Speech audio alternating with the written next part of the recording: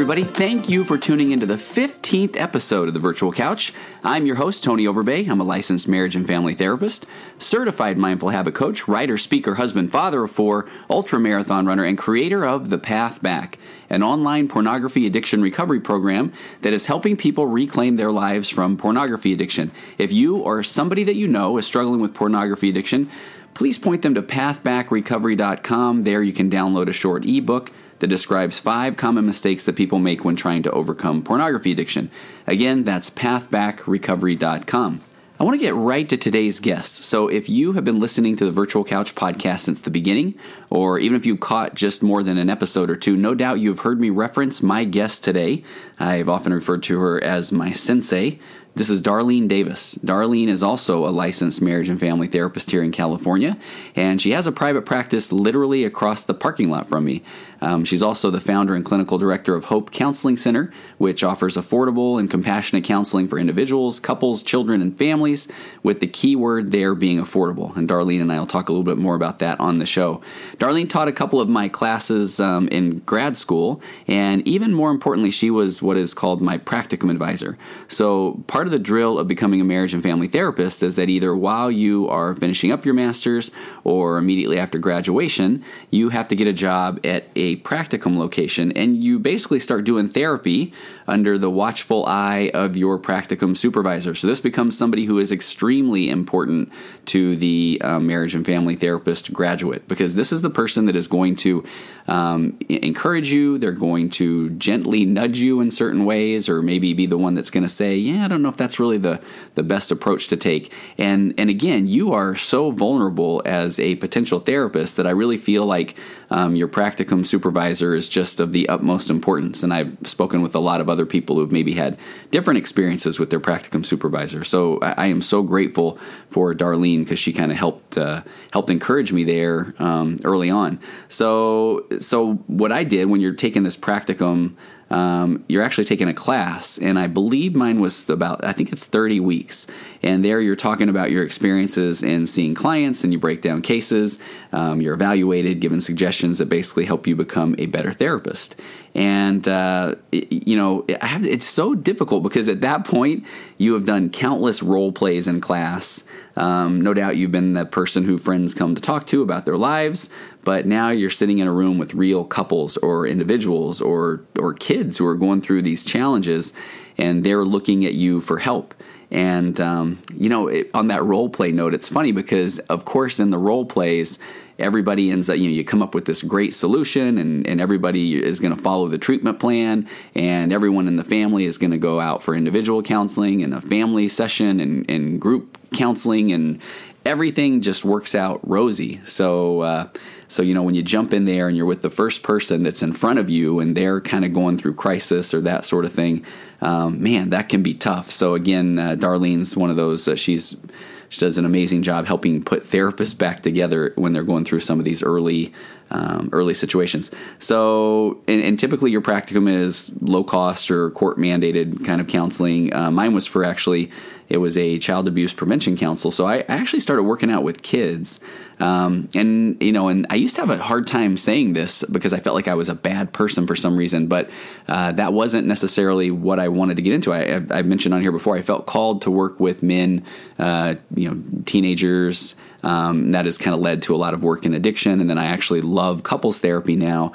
But I got this practicum location working with kids, and it really opened my eyes to even more wanting to work with parents and kind of seeing the role, obviously, that parents play in developing kids. And so at times I felt like I was really just trying to give these kids coping skills, and what I really wanted to do was talk with the parents. But so Darlene was just, she was key to helping my development as a therapist, and I still just carry a lot of what she has taught with me today. So let's get right to the show. I think Darlene tells you where you can find her at the end, but just a heads up there, you can find her at Darlene Davis LMFT.com. And one of the neat things there is Darlene puts on law and ethics trainings for other therapists. And those law and ethics trainings are wonderful. And she really helps people through some really complex topics and able to pass some of the licensing exams that we have to take as marriage and family therapists. And you can find more information about Hope Counseling at hope-counselingcenter.org. So, without any further ado, let's get to the interview with my sensei, Darlene Davis.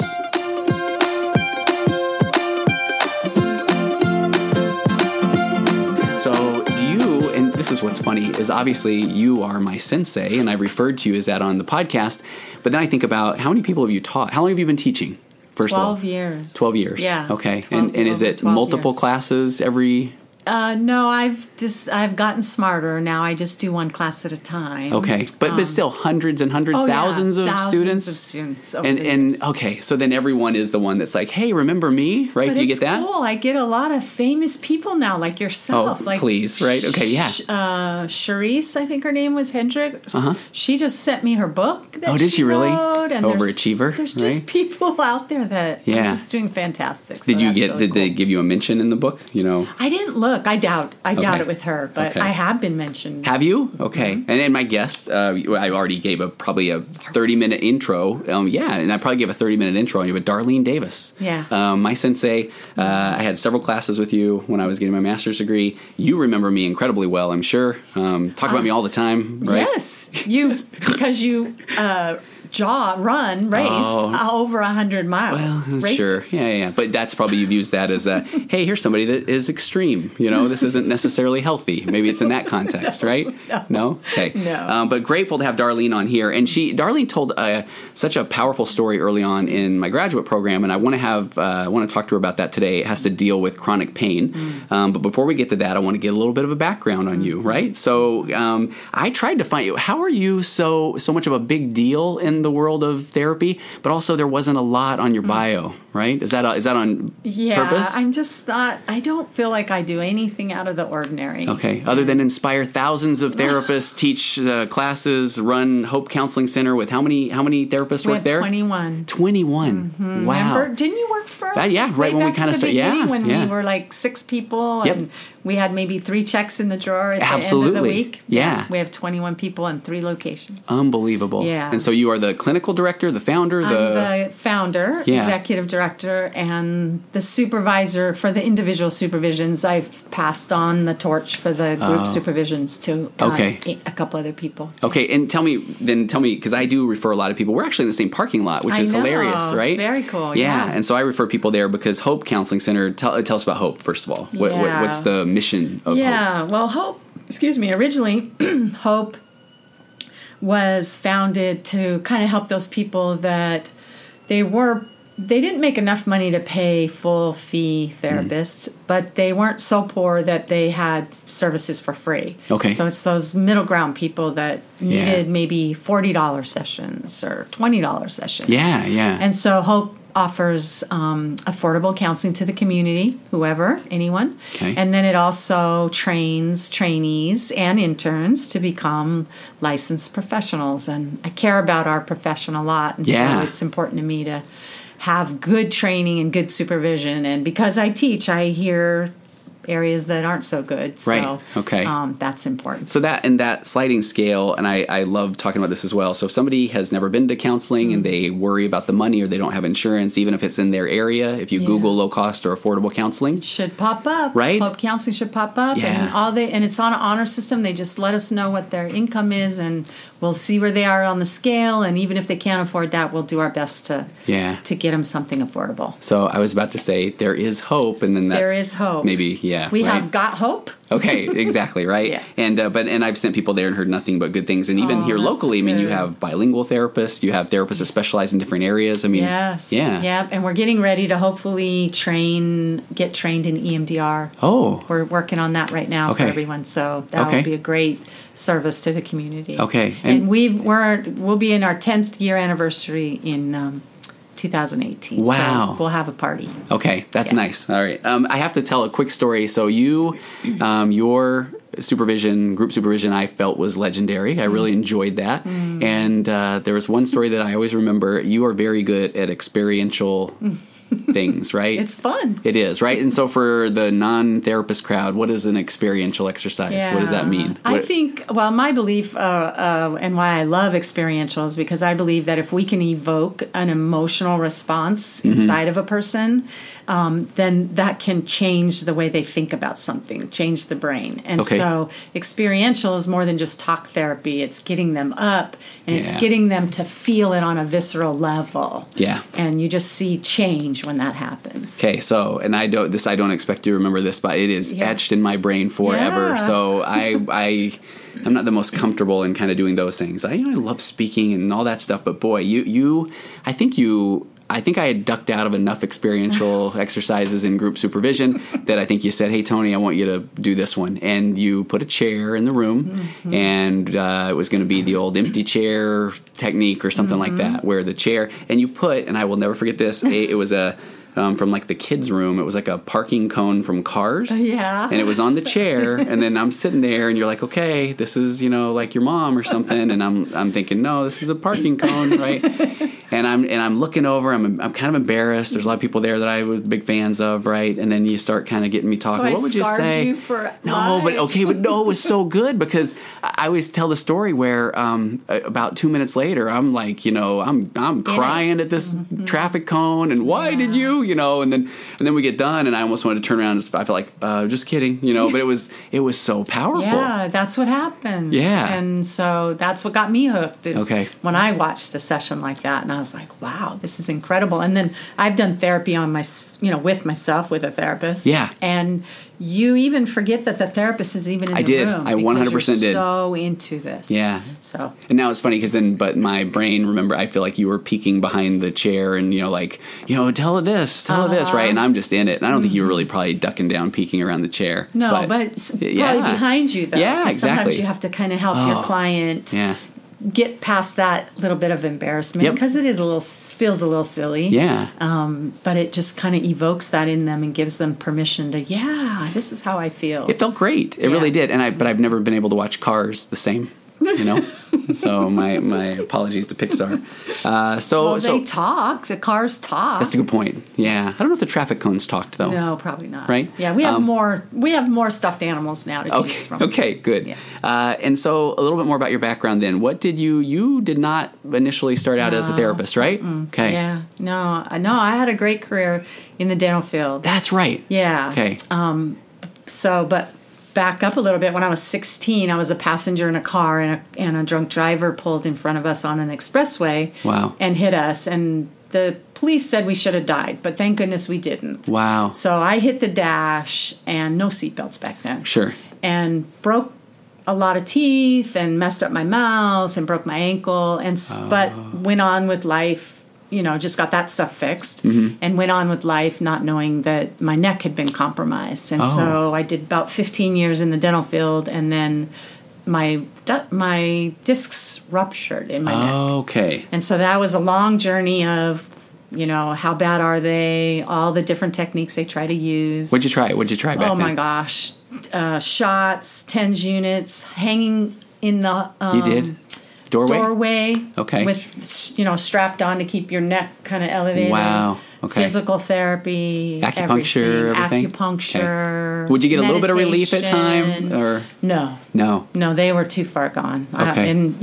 It just took a while for them to want to pay for Gotcha. Surgery. So 15, I didn't realize it was that long. So 15 years, you're in your mid-30s at that point? Early 30s. Early 30s, okay. Yeah. And it just been getting worse, progressively worse over time, the pain? It happened suddenly, and the pain was intense. Oh, okay. And Gotcha, because it's a rupture. Right. I see. Okay. So it was probably 6 months, 9 months before they would finally do the surgery. But I couldn't work. They put me on drugs, and life was over. Wow. In that way.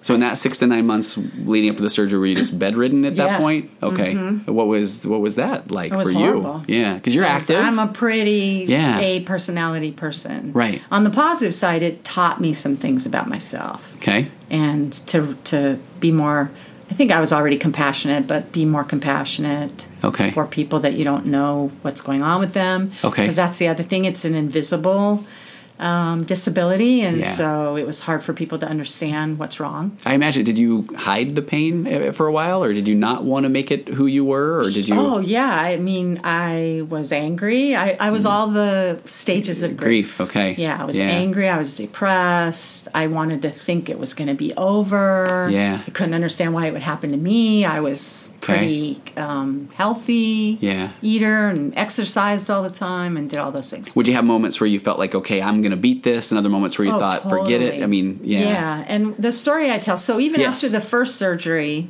because I was so young, they didn't want to replace the discs, they wanted to cut them. Oh. And they hope that they will get the skin back over them, because the only reason why a disc hurts is it's impinging on nerves. Okay. So some people have bulging discs and they don't have any pain. Gotcha. So, and that didn't work. So that was another probably 9 months of bedridden, and pain got worse and worse. Okay, and so there had been this surgery and then no relief. No. And so does that even make the thoughts go worse, right? Horrible. Okay. Yeah, and that's when I finally went to therapy. Okay. So you had never been before then? Never been to therapy. What did you think about therapy before?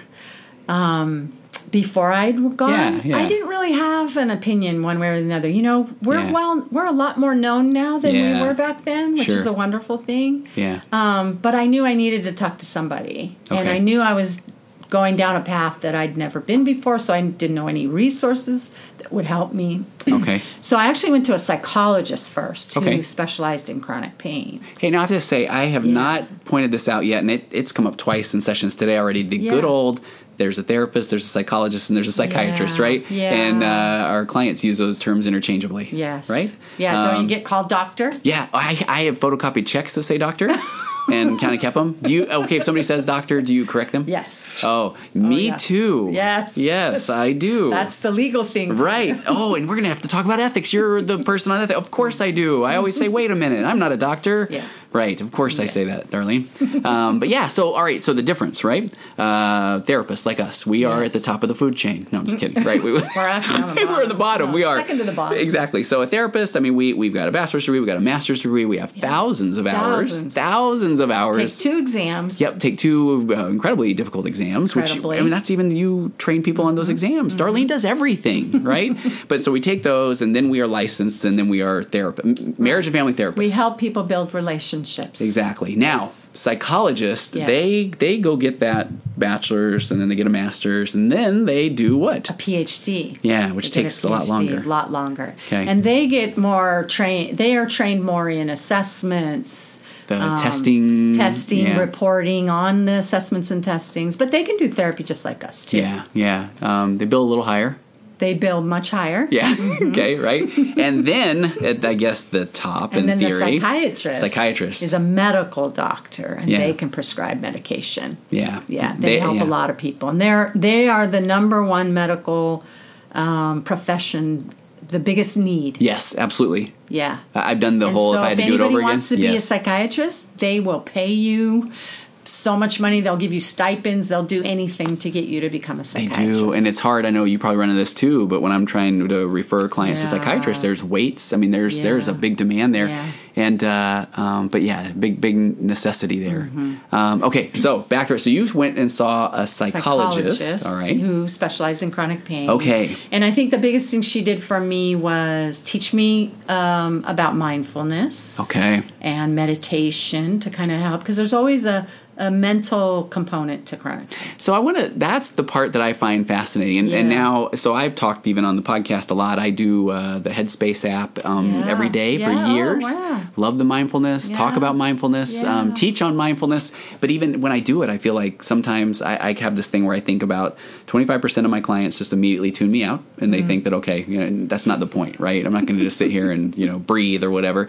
About 50% will listen, kind of say, okay, that makes some sense, and they'll use some skills, maybe do it a few times. And then there's 25% more that are going and getting a robe and a ponytail, and they're all in. And then they're you changed my life with this, right? But I remember a friend of mine going to get neck surgery, and they sent him to a psychologist, and he said, why, right? Because to him, it's, no, I have pain. So talk about that. Why is there that component with pain? I mean, don't get me wrong, there's physical pain. Yes.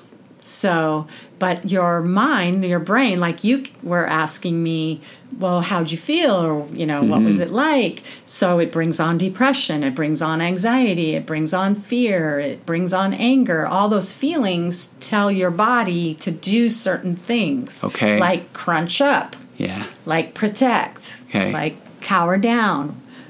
Lay in bed. Whatever it tells you. So physiologically, it's doing things inside your body that causes pain. Yeah. And then the more you think about the pain, the more the pain you're focused on it. Yeah. Right? Which is a protective part of our brain that says, this is bad. This is not supposed to be here. You need to fix this. Right. The brain doesn't know how to fix it. It just tells you have to fix it. Yeah. And then but you can't fix it.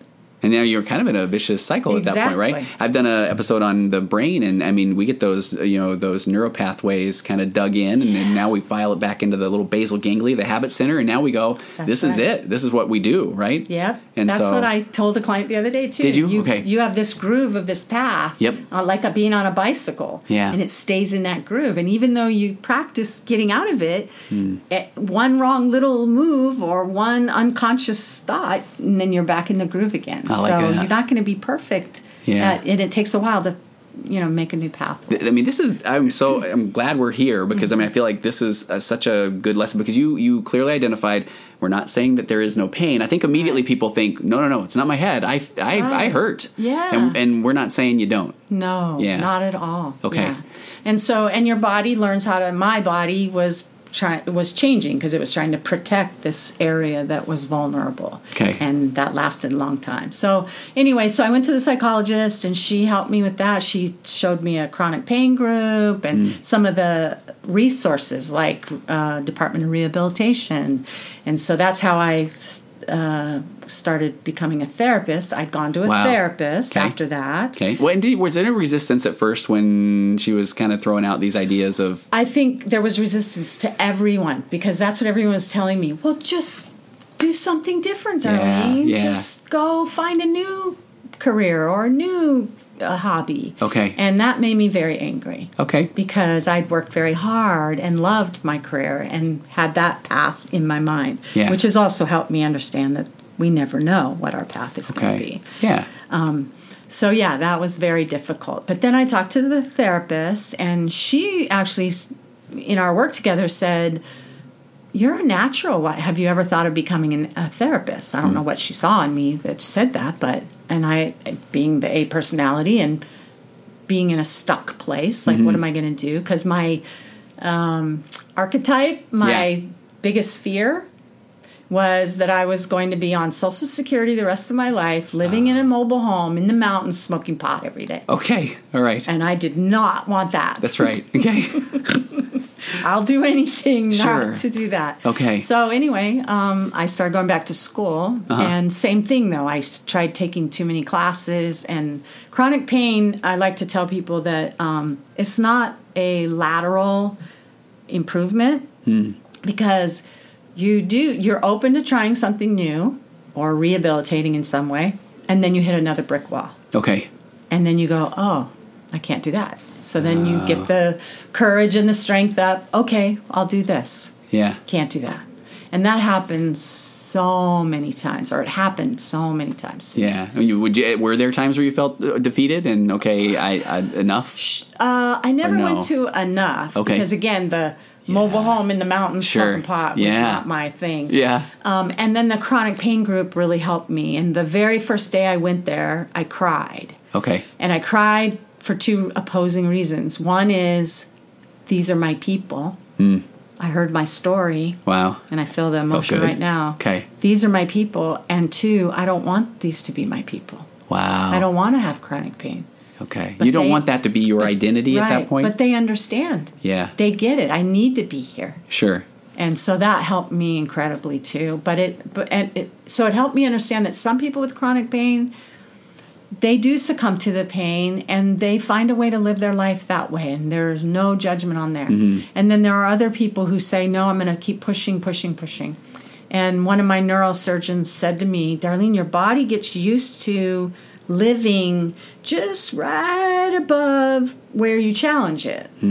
Okay. And so that told me, well, I need to keep challenging it so that I can get back as far back to normal as I Even could. if there's additional pain when you're challenging it and pushing it. I think that's hard for people, right? Yeah. And so different people do it in different ways. Yeah. And that's okay too. So, well, and do you work with clients then who, this kind of goes back to what do you do with a client who, do you ever want to just say, hey, just try a little harder, push a little more, I've been there, I know what you're going through, or is that hard to see someone if they do kind of succumb to?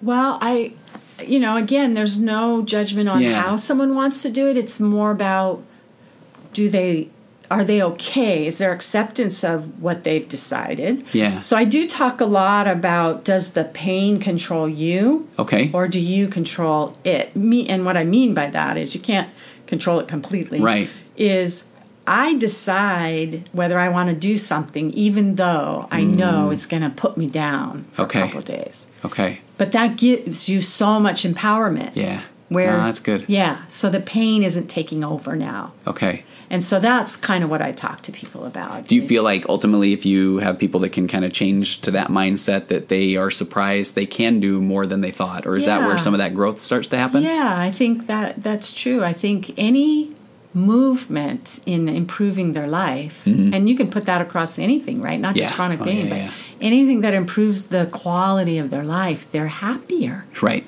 Yeah.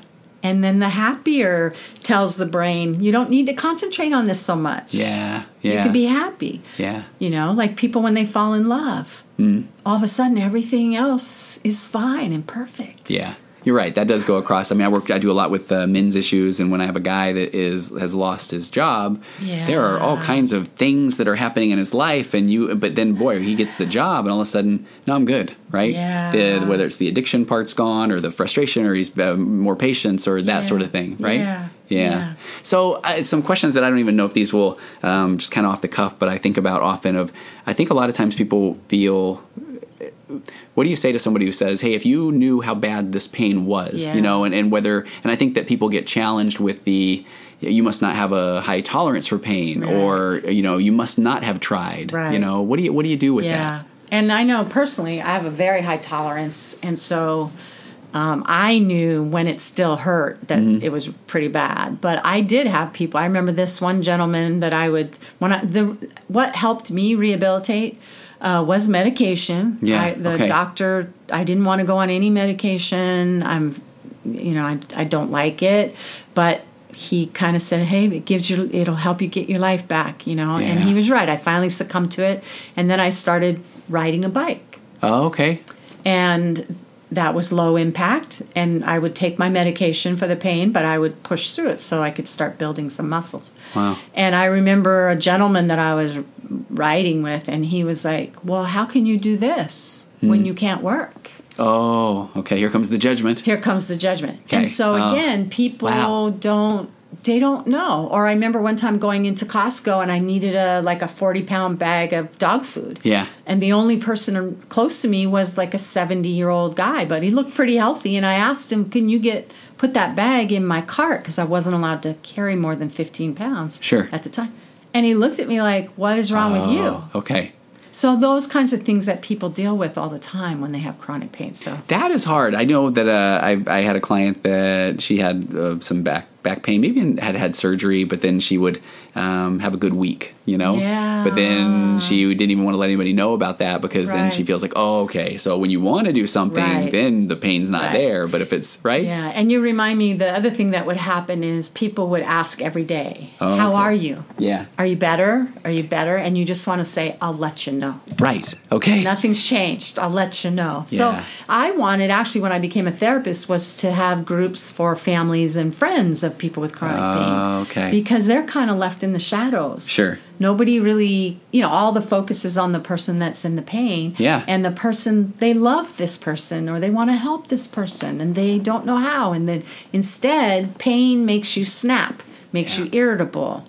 In grad school, I asked my doctor, why am I having such a hard time concentrating? And he said, because you're in pain. And pain takes all of your attention. Yeah. Because you're trying to keep the pain at bay. Okay. So it's like No, that's good. If I'm being in the moment, authentic, honest, all those kind of things. So my mother has severe chronic pain, and they have moved out here. They just moved here a few months ago. Yeah. And kind of just I feel helpless at times, and there will be that that sometimes it just hits her, and so then I go in there I almost feel like I just don't know what to do. So then I don't do anything, which then I feel I should be doing more. I'm a therapist, for Pete's sake, right? That kind of thing. So that makes sense. The groups for people that are just asking her, what do you do when it gets really bad, and what do you like to do when it's better, and that'll give you an idea of how to help her. Because I think a lot of people they're just constantly trying to use their logical brain to make sense of, well, wait a minute, if you can do this, isn't there this mathematical formula that means you could do this? And people don't want to lay in bed forever because they're in chronic pain. They don't want to die. Right. Some people do. Yeah. And some people want to lay in bed if there's like a good show on Netflix, right? Right. Okay. But back to your point, right? That's right. Yeah.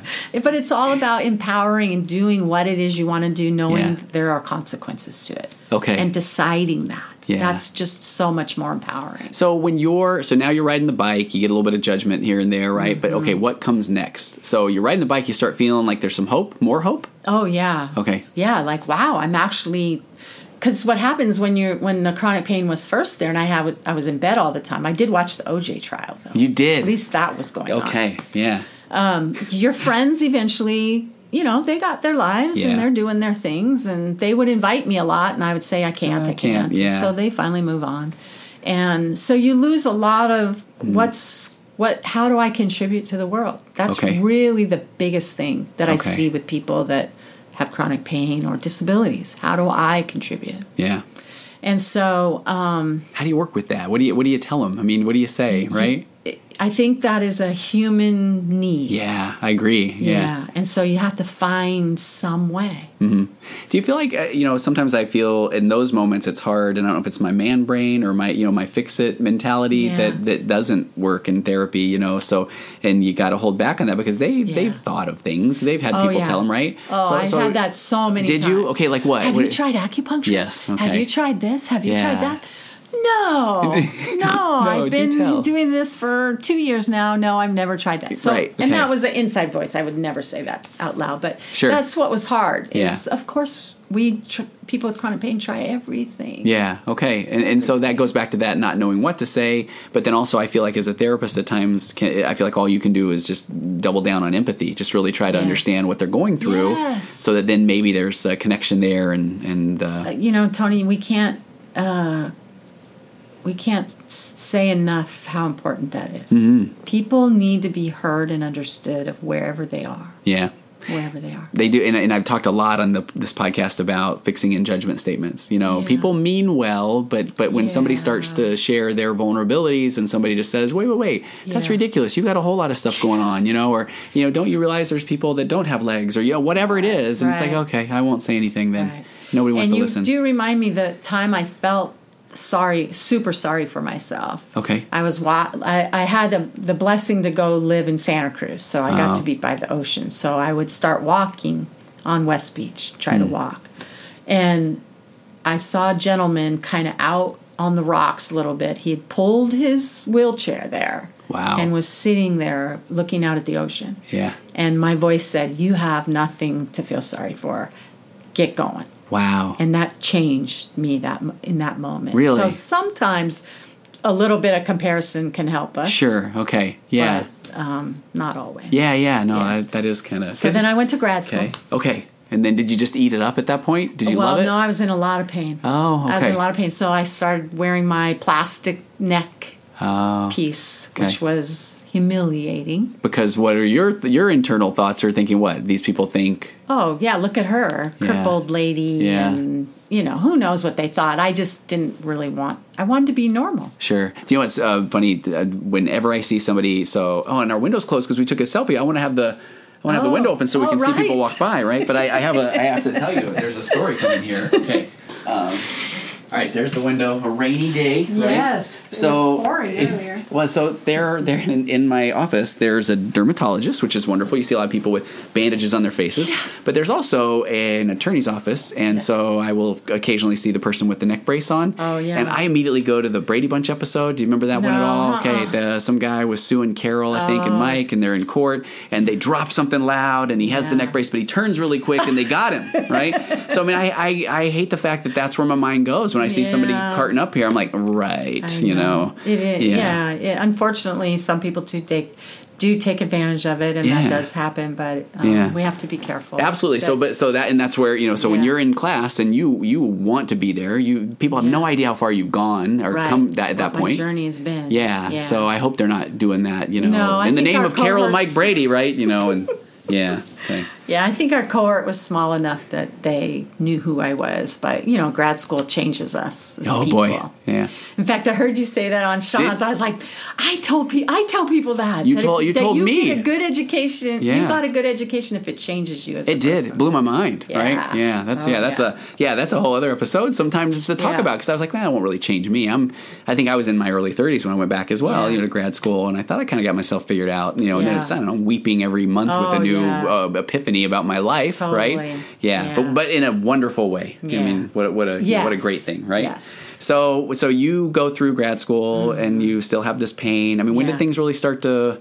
I don't know. I mean, I guess I almost feel silly now saying I've never known you as this person with pain. I just know the story. I mean, do you still deal with this? I hide it. I'm better now. Okay. But even after I became a therapist, I've always had pain. Okay. Now, forever. Yeah. I mean, hopefully not forever, but probably.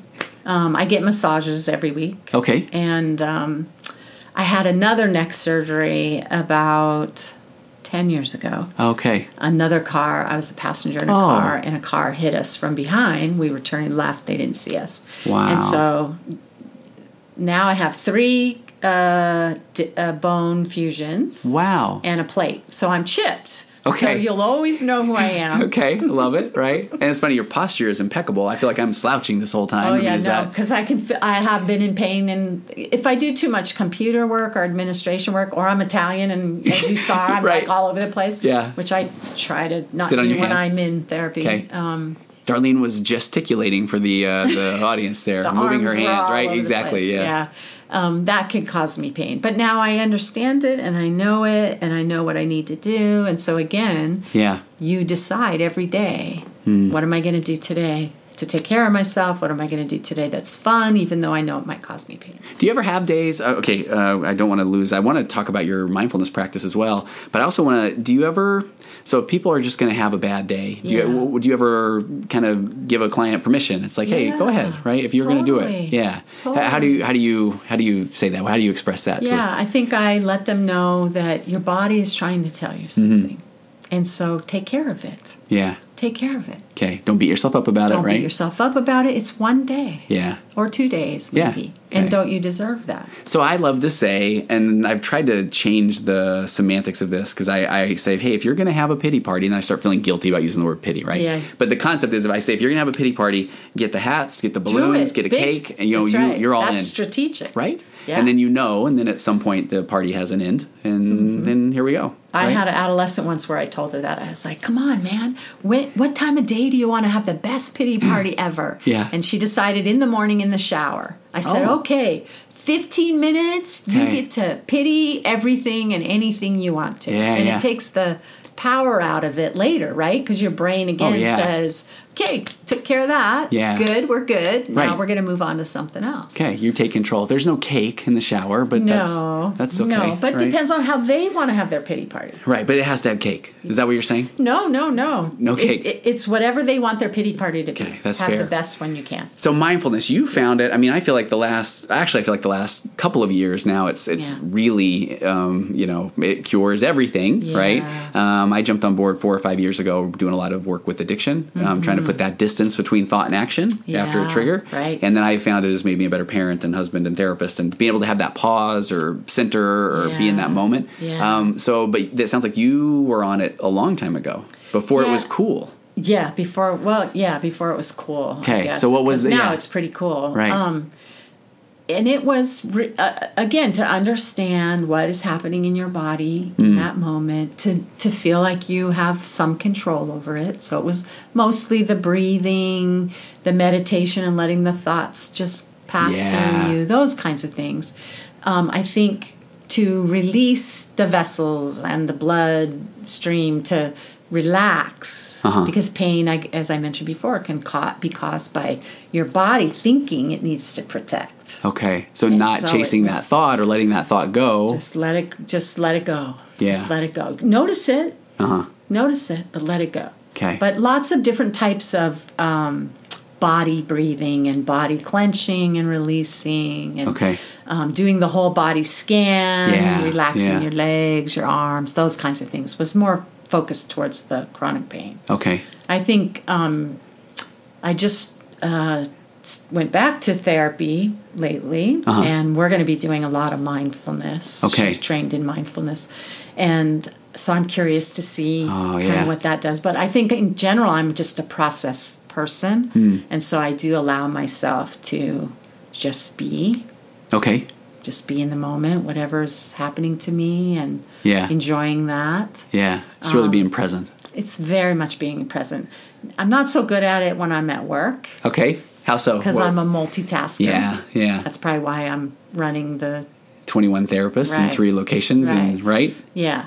So that's why I'm kind of going back into therapy, so I can have another person. Because as therapists, we know sometimes we think we should be able to figure it all out. Oh, but we're inside ourselves. We can't always figure it out. Absolutely. I'm in a building here with there's 4 or 5 other therapists, and so we do the group consultations, and it's that helps so much. So much. We've had one for like 8 years. I remember that. I do remember that actually now. Yeah. I think I aspired to attend one day. Yeah. Yeah. We have the same. It's great. Yeah. So right now, then you don't necessarily have this daily mindfulness practice, but it sounds like you're going to probably find something about that. Yeah. Okay, so with 21 therapists that you're managing, do you do much just individual therapy, or do you couples therapy? Or yes, I do. I try to keep it to 5 to 10 clients a week. So 5 to 7 is probably perfect, just because of time. Yeah. And what do you love to do? I love working with couples. You do? Yes. Okay. And I love doing just life transitions. I also work with addiction. I wanted to be an addiction therapist before I decided to just go all the way. Just for some personal experiences with people I knew. I just thought, wow, so I took a bunch of extra classes in addiction and internships with addiction. So I enjoy working with people with addiction as well. Okay. I think in the vein of being vulnerable, and you had mentioned you listened to the podcast with Dr. Sean Davis, right?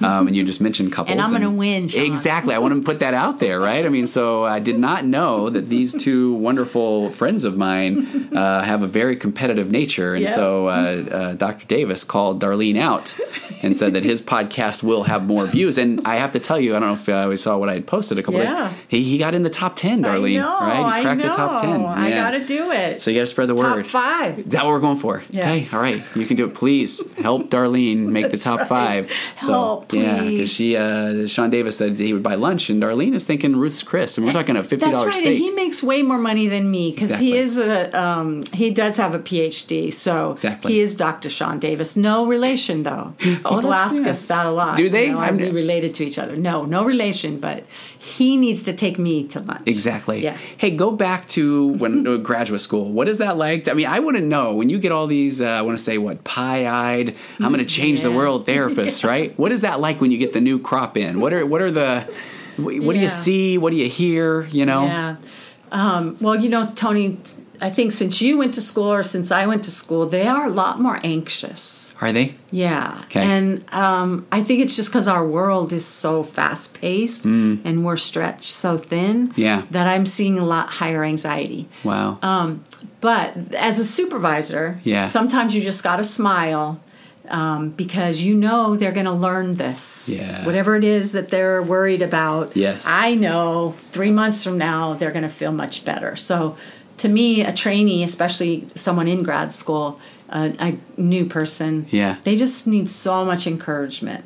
so much, because this is an isolating profession. You don't really know if you're doing a good job or not. No, you hope so, but you hope know. So. And I think we all have these stories of people that then kind of go away, and you don't know. You worry, and then you run into them a year later, and they're telling you helped. My life is so great. And you think, okay, cool, right? Yeah. So they need a lot of encouragement, and also just some time to experience some things. But they do need to. One of the biggest things is they need to slow down, because they do have big hearts, and they feel guilty if they don't do something. Oh, okay. Yeah. But these people have been living with whatever it is they're coming in with, sometimes 20, 30 years. Yeah. And so it's not going to change overnight. Yes, yeah. And those of us get in this field, I mean, hopefully maybe we have a little more compassion from the factory, and we want to help. And, okay, another thing you said. And the longer we've been a therapist, the more we have to remember to slow down. I got the chills, right? One of the things that you said that I remember at the time thinking, I can't wait to get to this day, and now I'm there, I've been there, and I can't, it's so difficult. I think about you all the time with this one. You said that, hey, you're going to get to a point where you will have heard everything. You know, for the most part, how you kind of feel like if this person will trust this process, they'll, and you just want to say, hey,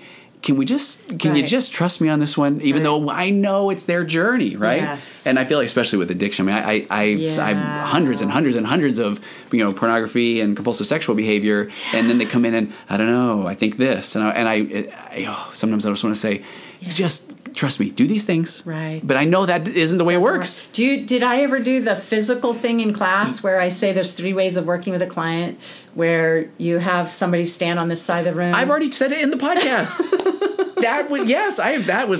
You either pull them, or you ignore them, and just like, I wonder what they're going to do, or you stand beside them with your arm behind them and say, okay, I'm trusting that you needed to come over here for a little while, but I'm going to remind you that this is your goal, but okay, there's something important over here you need to look at. So. I have to tell you, I use that so much. It's incredible, And I would say the great Darlene Davis once said... Stop. But no, that one's brilliant, though. Actually, if somebody is listening to this that they haven't, tell that. Will you tell that from the master? Story time. I'm going to get my tub of popcorn and I'm going to listen. Okay. Okay. Well, so in grad school, when I'm teaching new therapists to be, I have them one person stand on one side of the room, and I'm the therapist, and we pretend that their goals are on the other side of the room, and our journey is to finish those goals. And so I tell them I'm going to touch them, I'm not going to hurt them.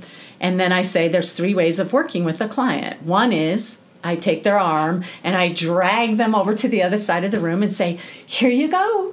You met your goal. You're here. And I got to tell you real quick, I think a lot of therapists honestly think that that's, I'm going in there because I'm good at telling people what to do. I know. Okay. All right. Back to you, because we're getting short on time. I want to hear this. Okay. And so then I asked them how they felt about that. And they go, well, I'm disconnected. I felt like you pushed me. So they take no responsibility for it. No ownership. No ownership, yeah. So then we come back over here and we do it again. And this time I kind of say, okay. And I turn my back to them and I kind of dream like up in the air. I wonder what I'll have for dinner tonight. I wonder if she's ever going to move towards her goals. Wow. Well, and that comes somewhat from the Rogerian that we're taught to just let the person kind of go on their journey, or maybe even psychoanalytical. But I'm making it bigger, right? I'm accentuating it. That, sure. Of course, we need to be there with them. We can't just ignore them. So they felt ignored. Yeah. And so then the third way is I put my hand on their back and I say, okay, this is your journey. This is your goal. You want me to come along with you? I'll do that with you. Go ahead and take a step towards your goal. Let's see what happens. And then they usually come over here a little bit to the side, and then I talk with them about that too. Like, what's important over here? It sounds like you needed to look at something. Mm-hmm. Okay, and now let's get back on track. And because I remember you said you wanted to meet this goal. That's my responsibility. Okay. And so then they feel like, they had a direction, because they do come to us for direction. Yeah. But they were able to flow. And they might even want to go in a different direction at that point when they get to it, right? They might decide that. That's right. So I excuse me, I use this a lot with parenting, I think, as well. Because I feel like, right? I mean, this is some of the greatest parenting advice that you didn't even maybe know you were giving, right? Yeah. That it's, because I think a lot of parents are like, no, go be a doctor. Go do this. Right. Go to this, I tell parents, parenting is like, if they like football, I talk about it, that we're teaching them the game of life, and we teach them where the boundaries are. And if they go out of bounds or they do a foul or, you know, then I help them, remind them of how they're supposed to play the game. But we let them play the game. And sometimes they go, 1 yard, and sometimes they go 30 yards at one time. So that's really all we're doing. Help them be adults. Exactly. Okay, I want to do one thing because we did this with Sean, right? I've got my dictionary of psychology out, and I'm going to I'm going to flip a page, and I'm going to ask you to stop, and then and so I will flip a page. Okay, all right, and now I'm going to go down the page, and then you say stop. Ready? Okay, tell me. Stop. Okay. Oh, Darlene. Okay, so, I don't know, you listen to that one, right? So this is the way the game is played. Oh, I think you're in trouble. Okay. I don't even remember what Sean's was. We never heard it in our whole life. I've never heard of it before. Yeah. Okay, so... But he didn't know. He did not know. So Darlene Davis. Am I going to know? I mean, I'm going to take a little bit here to pronounce it. It is... Okay. Prosencephalon. So I'm going to go back to my dental days. Okay. Pro is positive. Okay. And what was it? Prosencephalon. Syncephalon. Yeah, prosencephalon. So usually that's encephal is the brain. Oh, wow. Sean, you watch out here. Okay. I'm going to say, I think it's like a new brain or maybe a embryonic brain. That was a snort. Darlene Davis. The prosencephalon is the embryonic forebrain. The embryonic forebrain. Do I get a PhD for that? Yes, you do. Matter of fact, you get Sean's. You may have it. Thank you, Sean. Yeah, exactly. I'll buy you lunch. Exactly. Okay. I already forgot what the word was. But yes, the embryonic forebrain. That I don't know why that's in the dictionary of psychology. I mean, there must be some thought that... Well, the brain is part of psychology. Yeah. So stuff going down in the embryo state. And by the way, I see in the ones I've done here, we haven't had anybody look in the window, but I see the reflection of, I have a candle here. I lit that just for you because I remember going into your office and you have this total mood ambiance, right? Because that goes into this wanting the client to feel comfortable. Right. And they say that all the time. Yeah. It feels so comfortable. Yeah. And so and relaxing, that's important to me. Okay. I really feel bad to schlep something at the end, but I also want to do a live read, and I want to leave you with the fine folks at Eli's Extracts have given me a tub of shaving cream. Darlene. I don't shave. Well, I shave my legs. Yeah, this is for, look, that one even says leg and body shave cream. All right, so Darlene's going to open on here, smell Rangoon. You're going to tell me what you think about this. Okay. Rangoon, Darlene, with the live on-air sniff test for our sponsor, Eli's Extracts. What do you think?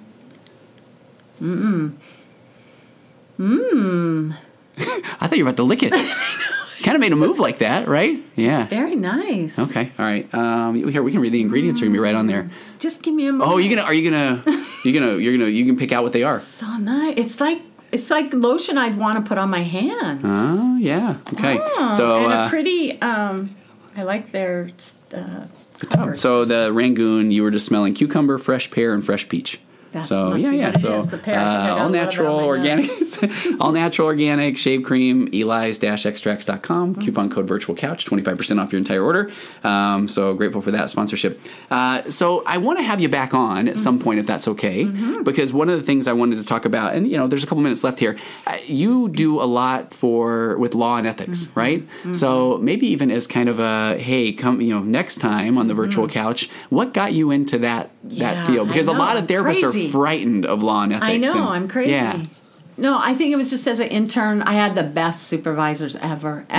Loved Don and Carol Hadlock. And but they weren't really up on the laws and ethics. Okay. They were great in the experiential realm. Yeah. And so I knew, I need to learn this if I want to pass the exams. Okay. And so I just went and studied myself. And then over time, because the profession's important to me, I'd see people getting in trouble for really dumb things. And so it just kind of evolved and became my specialty. And so I'm on the ethics committee for CAMP, the state. So if you get in trouble ethically, I see the reports. Wow. I do that for the BBS if you break a law. Okay.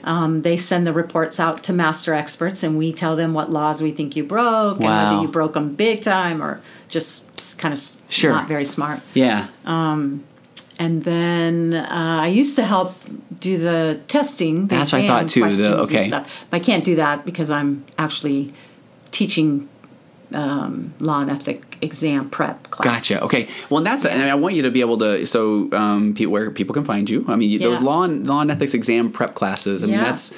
I have to tell you now. There's this. One of the tests is a law and ethics exam, and if you fail that, I mean, you don't get your license, right? No. You you have to take it within your first year of being an intern. Oh, gotcha. Oh, these are the new rules, right? Okay. Yeah. If you fail it, then in your next year, you still get your registration number, but you have to take 12 hours of a class. Oh. And then you can start taking it again, and then you can fail it, take a class. Okay. So you could do that for 6 years. Wow. If you really wanted to take it 20-something times or however many times that is. Sure. But then when you run out of your intern number after 6 renewals, then you can't have another subsequent number unless you pass it. Gotcha. Then. Okay. But you have a lot of chances. So where do people find that? Because a lot of therapists are listening to this podcast, which has been kind of neat, right? Cool. So where do you find your... you can either find me at DarleneDavisMFT.com or hope-counselingcenter.org. Okay. You can sign up in either place because some of the proceeds I give to Hope. And I don't think I mentioned Hope is a nonprofit? Nonprofit, 501(c) nonprofit. Okay. I remember a couple of years ago when you guys would do the coat drive and I dropped some coats off. And I mean, right? I think we made like $50. Did you? But we just did a fundraiser at River City Brewery at Milagro Center in Carmichael. If anybody wants, it's a beautiful new cool place. They have lots of open market type restaurants. Oh, wow. And they were generous enough to do an appetizer and beer. So we did Hops for Hope. Oh, wow. And it was a great fundraiser. We had a lot of people there. So look That's for neat. More things like that. We want to do something here out in the parking lot. That'd be great. And I will do a podcast and I will comment on whatever you're doing in the parking lot. Right? How fun would that be? Awesome.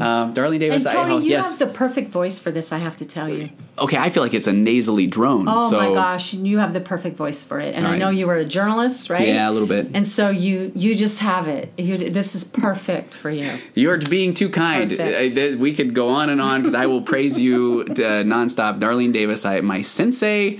I think I even when I was confirming, and I was scared to death, you'd say, "Oh, I forgot," right? No. But it was just like, okay, you have no idea. I mean, it is that you kind of right out of the gate, you do give so much hope to young therapists, right? And I mean, it was a career change for me when I didn't even need to have one. Now, in hindsight, I'm so grateful I did, obviously, right? Yeah. But I remember just feeling this kind of pull, this call, and then my first, interaction is with Darlene, who's like, absolutely, you can do this. Let's, and I will never forget that. And that's why I still kind of go back to a lot of the things that you taught me. So this was a dream to have you here. And we'll hopefully have you back. Yeah. Hopefully everyone will, Sean and I will do one together. That would be wonderful, right? Okay. And then, but for now, though, I'm only speaking on behalf of Darlene that she hopes that more people will listen to this episode than Sean's. Yes. Right? Okay. Please. So, tell Darlene, all your friends. Thank you so much for coming on. Thank you for being on the virtual couch. Thank you and, so much. And I will see you next time. So proud of you. Thank you. All right. So proud of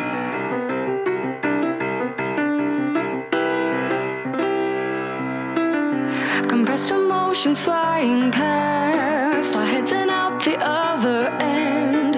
The pressures of the daily grind, it's wonderful. Elastic waste and rubber ghost are floating past the midnight hour. They push aside the things that matter most. It's wonderful. I have to wonder which ghost is mine.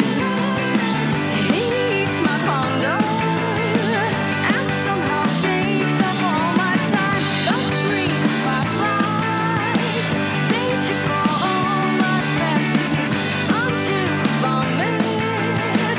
It drowns all deep in our dreams.